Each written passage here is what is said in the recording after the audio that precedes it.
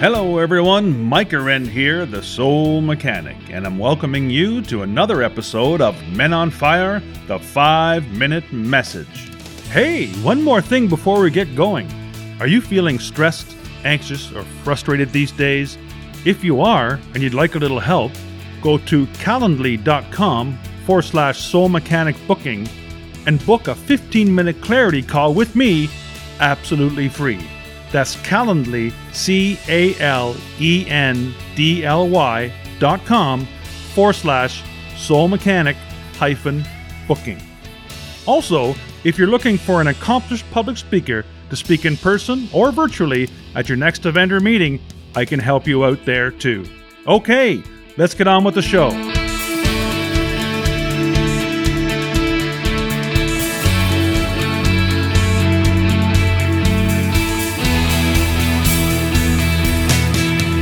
Welcome to another edition of Men on Fire, the 5-Minute Message here on Soul Mechanic Radio. In today's episode, I'm going to read you an excerpt from a book. It's called Communion with God, written by Neale Donald Walsch. If you have not read it, I would suggest maybe you pick it up. If you have read it, kudos to you. I know it has changed my life beyond a shadow of a doubt, and I'd like to present some of the material in it to you, and it's based upon 10 illusions of humans. So illusions that we hold, that we try to use to sort through our lives. Now, of course, just by the title, the illusions, these aren't true, but they're things and behaviors that we do as humans that, actually make us have a more difficult life. So if we knew something about these illusions, we could possibly do something about them and enjoy life much, much more. Now, the title of the book is called Communion with God, and throughout what I'll read to you, he does use the word God, and again, that's just a label, and you can replace that word with anything you'd like to do. It's not just some white-bearded guy up in the clouds. So it is, the source, energy, the universe, Yahweh, God, whatever you want to call that. It's okay. So you can substitute that in there. I will read it as printed. And once again, I'm going to read you an excerpt now from Communion with God by Neale Donald Walsch. We are born into a hostile world, run by a God who has things he wants us to do and things he wants us not to do, and will punish us with everlasting torture if we don't get the two right. Our first experience in life is separation from our mother, the source of our life. This creates a context for our entire reality, which we experience as one of the separation from the source of all life. We are not only separate from all life, but from everything else in life. Everything that exists separate from us, and we are separate from everything else that exists. We do not want it in this way, but this is the way it is. We wish it were otherwise, and indeed, we strive for it to be otherwise. We seek to experience oneness again with all things, and especially with each other. We may not know why exactly, yet it seems almost instinctual. It feels like the natural thing to do. The only problem is, there does not seem to be enough of the other to satisfy us. No matter what the other thing is that we want, we cannot seem to get enough of it. We cannot get enough love. We cannot get enough time. We cannot get enough money. We cannot get enough of whatever it is we think we need in order to be happy and fulfilled. The moment we think that we have enough, we decide that we want more. Since there is not enough of whatever it is we think we need to be happy, we must do stuff to get as much as we can. Things are required of us in exchange for everything, from God's love to the natural bounty of life. Simply being alive is not enough. Therefore, we, like all of life, are not enough. Because just being isn't sufficient. The competition begins. If there's not enough out there, we have to compete for what's there. We have to compete for everything, including God. This competition is tough. It is about our very survival. In this contest, only the fittest survive, and to the victor will go all the spoils. If we lose, we live a hell on earth, and after we die, if we are losers in the competition for God, we experience hell again, this time forever. Death was actually created by God because our forebears made the wrong choices.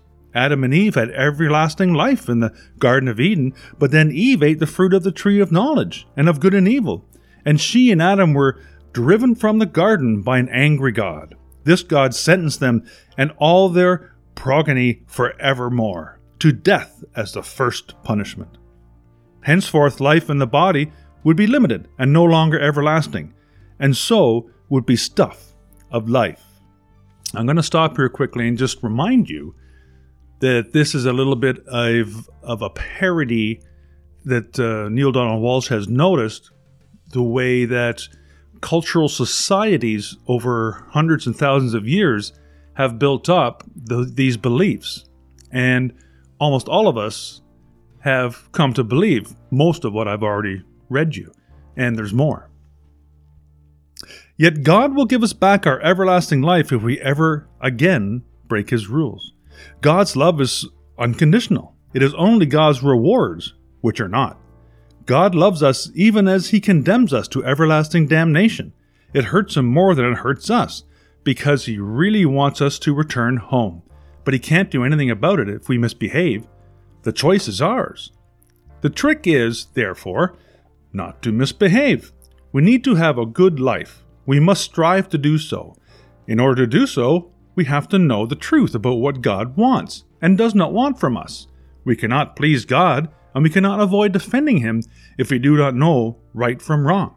So we have to know the truth about that. The truth is simple to understand and easy to know. All we have to do is listen to the prophets, teachers, sages, and the source and founder of our religion. If there is more than one religion, and therefore more than one source and founder, then we have to make sure to pick the right one.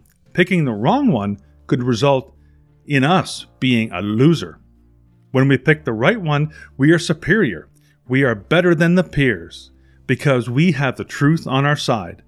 This state of being better allows us to claim most of the prizes in the contest without actually contesting them. We get to declare ourselves the winners before the competition even begins. It is out of this awareness that we give ourselves all the advantages and write our rules of life in such a way that certain others find it nearly impossible to win the really big prizes.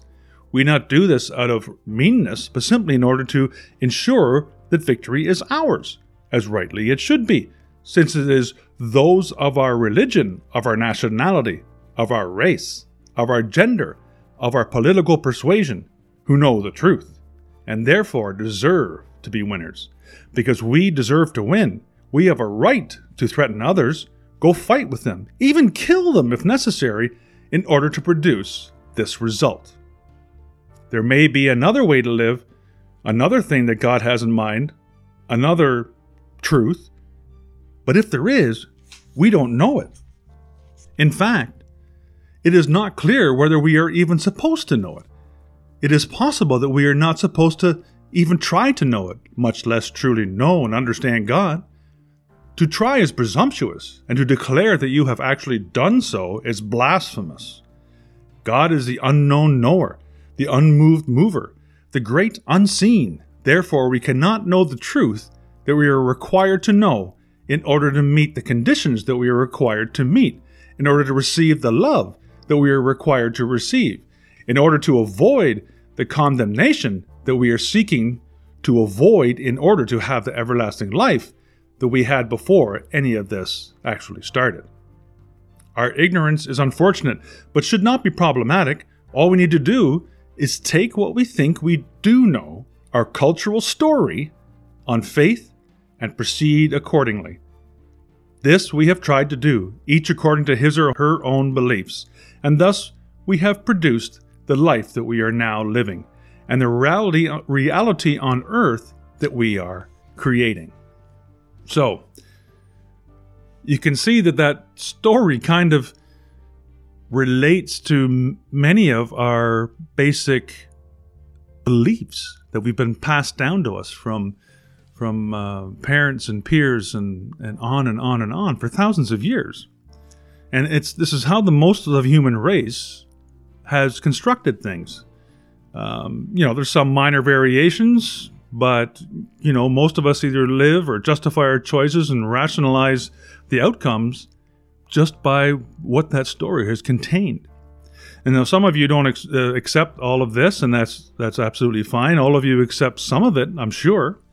And you accept those statements as the operating reality, not because they reflect your innermost wisdom, but because someone else has told you that they are true. And at some level, you have had to make yourself believe them. But this is called make-believe. In every 5-minute message coming up, there's 10 different illusions, and I'm going to go over one starting on next week's episode. So thank you so much for tuning in to the Men on Fire, the 5-minute message. Take care, and bye for now.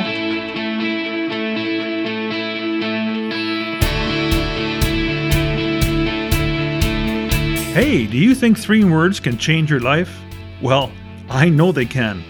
Whether you want to leave a dead-end job or conquer addiction, heal a relationship, master your finances, or grow a business, the 3 words you need are, you're the one. That's right, you are definitely the one. How do I know? Because I'm the one too. And those 3 words have changed my life. It's the title of my new trilogy of books, and the first 2 are available right now at micahwren.com. Thank you so much for listening to today's episode. As always, keep what feels good and dump what doesn't. And remember, live without judgment, give without expectation, and love for no reason. Follow those 3 simple expressions, and you'll be well on your way to an inspirational, intentional, and successful life. Until next time, you're the one.